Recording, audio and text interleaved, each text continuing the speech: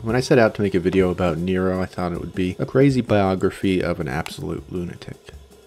But in researching, that's not exactly what I found. Nero is probably Rome's most notorious emperor. History tells us that he murdered his mother and his first wife, kicked his pregnant second wife to death, illuminated parties with human torches, and played the fiddle while Rome burned to the ground. But these same history books also say that he was absolutely beloved by the people of Rome.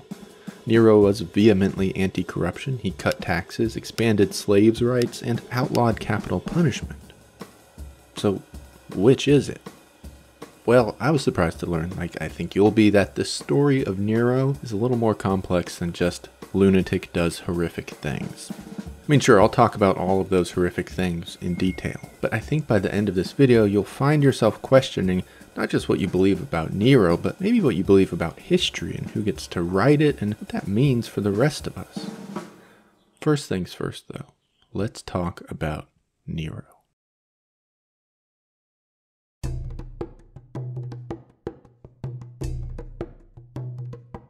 So the royal lineage of Rome is a huge, complicated spider web. We could really spend an hour or two talking about Nero's place in it all. So I'm just going to speed through this part. Nero was born as the great-great-grandson to the Emperor Augustus. So certainly not first in line to any throne, but always in the conversation from day one. Nero's mother was Agrippina and his father was Jannaeus, but Jannaeus died pretty young, and Agrippina, being involved with the Roman elite circles, married the Emperor Claudius, who then adopted Nero. Claudius also had another son, but it seemed like the emperor favored Nero in most ways. Claudius's advisors cautioned him, though. They said that Nero was spoiled, aloof, and kind of showed a cruel side. Now, Claudius had just succeeded the Emperor Caligula, who was famously demented and insane. So of course, with that in mind, Claudius's advisors worried that Nero would be another Caligula, should he ever take the throne. But Nero never expressed much interest in power or taking over any thrones. On the other hand, his mother, Agrippina, was quite the opposite. Her life was marked by cunning, cutthroat power grabs. Her marriage to Claudius was probably just that. Agrippina's son becoming emperor of Rome, after all, would be the ultimate power grab. So Agrippina killed Claudius. She poisoned him with deadly mushrooms. Probably.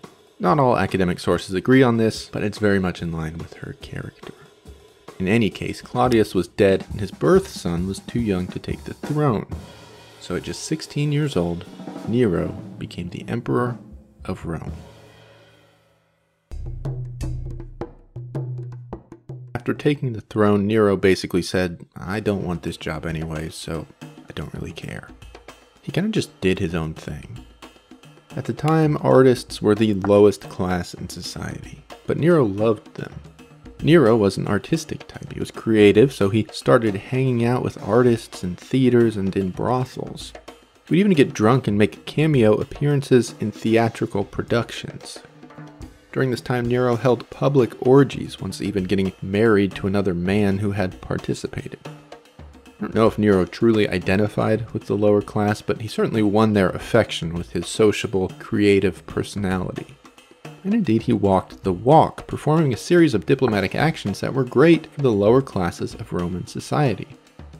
Nero inherited an empire that was enormously in debt, so he overhauled the tax system.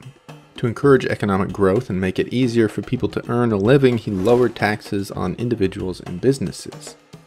Nero also implemented a series of public works projects, creating jobs and boosting the Roman economy. Nero made it legal for slaves to file complaints about their masters. This gave slaves a higher standing in Roman society and possibly planted the seeds for future reforms. Nero also ended a war, negotiating a peace treaty with the nearby Parthian Empire. All of this stuff made Nero's reign pretty successful, at least as far as the common people were concerned. But the Roman elites, the Senate, they weren't impressed at all.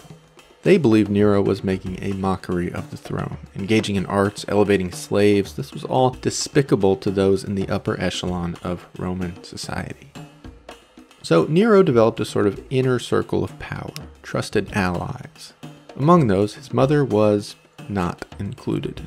It's possible, likely even, that Agrippina just wanted to rule by proxy of Nero. her own son was probably just a piece in her little game. So when Nero froze her out of power, she was furious.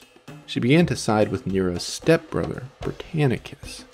And this is basically where Nero's downfall begins.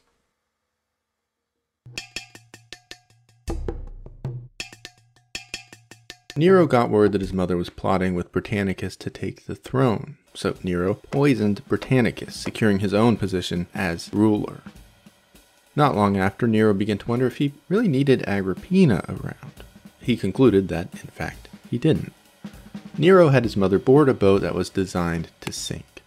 The boat indeed sank, but Agrippina managed to swim to shore. When she arrived at shore, Nero's men stabbed her to death. It said that as the soldiers approached, she told them to stab her in the stomach where, quote, she had nurtured the monster. If this sounds too poetic to be true, stay tuned, because it might be. Nero tried to tell the Roman people that Agrippina's death was a suicide, but word quickly spread that he had murdered his mother, and the public began to turn on Nero. Now, Nero was married to a woman named Octavia. The Roman people loved Octavia. She was charming, active in public life, and just all around adored by the Romans. But after Octavia failed to bear him children, Nero tried to strangle her. This happened a few times, actually. Eventually, seeing that she was entirely unable to bear children, Nero divorced Octavia. This infuriated the Roman people, and they even protested the separation. The whole city was really up in arms over it. But Nero saw this as a chance to display power to his subjects. He wanted to show his people that he could do things with or without their consent, so he had Octavia killed. Around this time, the walls began closing in on Nero. The people of Rome had turned on him, and his advisors, well, they had hated him for a long time. So a group of Roman politicians made a plot to assassinate Nero. There's no central idea as to what to do after Nero was dead, but the Roman elite knew Nero was just not good for the empire and had to be eliminated. Before they were able to kill Nero, though, the emperor found out about the conspiracy. Nero immediately executed 20 people for involvement in the plan and exiled another dozen. Up to this point, Nero had been a pretty bad guy, but in the years that followed this conspiracy, the emperor truly went off the rails. Now, this is where the Nero you've heard about becomes real. Shortly after the executions, Rome experienced the Great Fire. It burned for a total of 6 days, destroying 2/3 of the city. The fable goes that Nero was playing a fiddle while the fire burned. But this is entirely untrue. For one, fiddles hadn't even been invented yet. Secondly, Nero wasn't in the city when the fire was burning. Instead, he was at a countryside estate. When he got word of the fire, Nero returned home immediately. There, he opened his doors to those affected. Anyone who was made homeless by the fire was allowed to stay in the royal palace. The myth of Nero playing music while Rome burned is probably just a metaphor that got taken too literally. See, on one hand, Nero loved the arts and joyfully engaged in theater and music, but he was not above causing massive death and destruction. After Rome burned, Nero began the construction of a new palace. His palace was much larger than the previous one, and right on top of it, Nero included a 120-foot statue of himself. To this day, no one knows how the fire started, but the people of Rome began to think that Nero caused the fire so he could have an excuse to build this new palace. To combat these rumors, Nero decided to find a scapegoat for the fire. At the time, the Christians in Rome were basically a small-ish cult. Nero blamed them. He rounded up all of the Christians in the city and tortured them. Some were ripped apart by wild animals, others nailed to crosses and decapitated. At night, Nero burned Christians alive, using the fire to illuminate his outdoor parties. Around this time, Nero began having marital problems with his new wife, Poppaea. Eventually, he flew into a fit of rage when Poppaea was heavily pregnant. Nero kicked her to death, aiming his blows intentionally for Poppaea's stomach in a gruesome double murder. It's quite clear that Nero had lost whatever sanity he'd been holding on to. The emperor had his wife's body embalmed and preserved in a glass case so that he could visit her each night and talk to his dead wife. Shortly thereafter, Nero saw a 13-year-old boy named Sporus walking through town. Nero claimed that Sporus bore a striking resemblance to the now dead Poppaea. The emperor had Sporus kidnapped and castrated. He forced Sporus to wear Poppaea's clothing, basically live as Nero's wife. Nero had Sporus appear in public as his wife, wearing the attire of a Roman empress. In a probably related decision, Nero began appearing in theatrical productions, wearing a mask of and playing the role of Poppaea.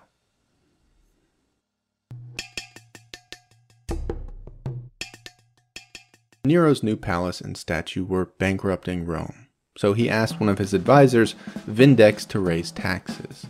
That was the last straw for Vindex. He joined forces with the governor of Spain and the royal guard to assassinate Nero.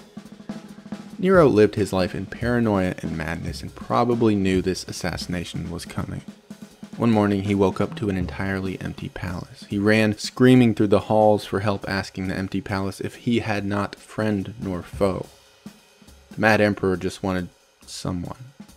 Realizing that his death was near, Nero retreated with a small group of slaves to his estate in the countryside. Vindex sent soldiers to kill Nero. When Nero heard that soldiers were en route, he begged his slaves to kill him, but they refused.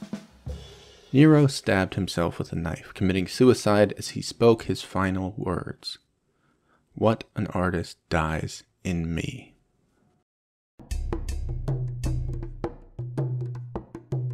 Nero was adored by the common people of Rome for a long time. He did a lot of great things for the Roman everyman, but these people didn't write history books. In the case of Nero, that shows. All of the information about Nero comes from 3 writers: Tacitus, Cassius Dio, and Suetonius. All 3 of these men were political elites who hated Nero and would be considered political opponents of his. They also wrote about Nero decades after he died, and when he died, he was the last of his family's dynasty. It was in these men's best interest to denigrate Nero's character as much as possible. The worse they made his dynasty look, the better the new regime seemed by contrast. Their depictions of Nero fall right in line with a Roman political strategy called vituperatio. This was the idea that you could say anything about a political opponent. There were no boundaries, nothing was off limits. You could literally just make things up, and that was an accepted part of political discourse. In fact, many of the heinous acts attributed to Nero also seem to be lifted from Roman mythology or other works of fiction.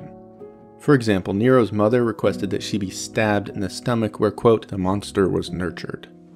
But this exact thing happened in a fictional play with fictional characters that was written just years prior. Many depictions of the Great Fire also seem to be entirely plagiarized from earlier accounts of attacks on other Roman cities. Nero was madly in love with his second wife. What's more, he was desperate for a child. Their first child had just recently died. Doesn't really make sense that he would kill his pregnant wife.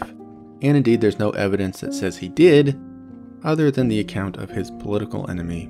Even that is suspect. The murder of a pregnant wife was also a common storytelling trope in Roman literature. Today, Nero is seen as the embodiment of evil. Some scholars believe that the Antichrist was literally based on Nero himself. But more and more evidence seems to indicate that Nero may have been kind of okay, not that bad, at the very least, pretty far from the Antichrist. The story of Nero is one of the all-time great examples of controlling the narrative. The people who write history basically shape reality. You see, we'll never know how bad Nero was or wasn't, but it may not even matter at this point, because a couple thousand years later, what's written kind of counts more than what happened.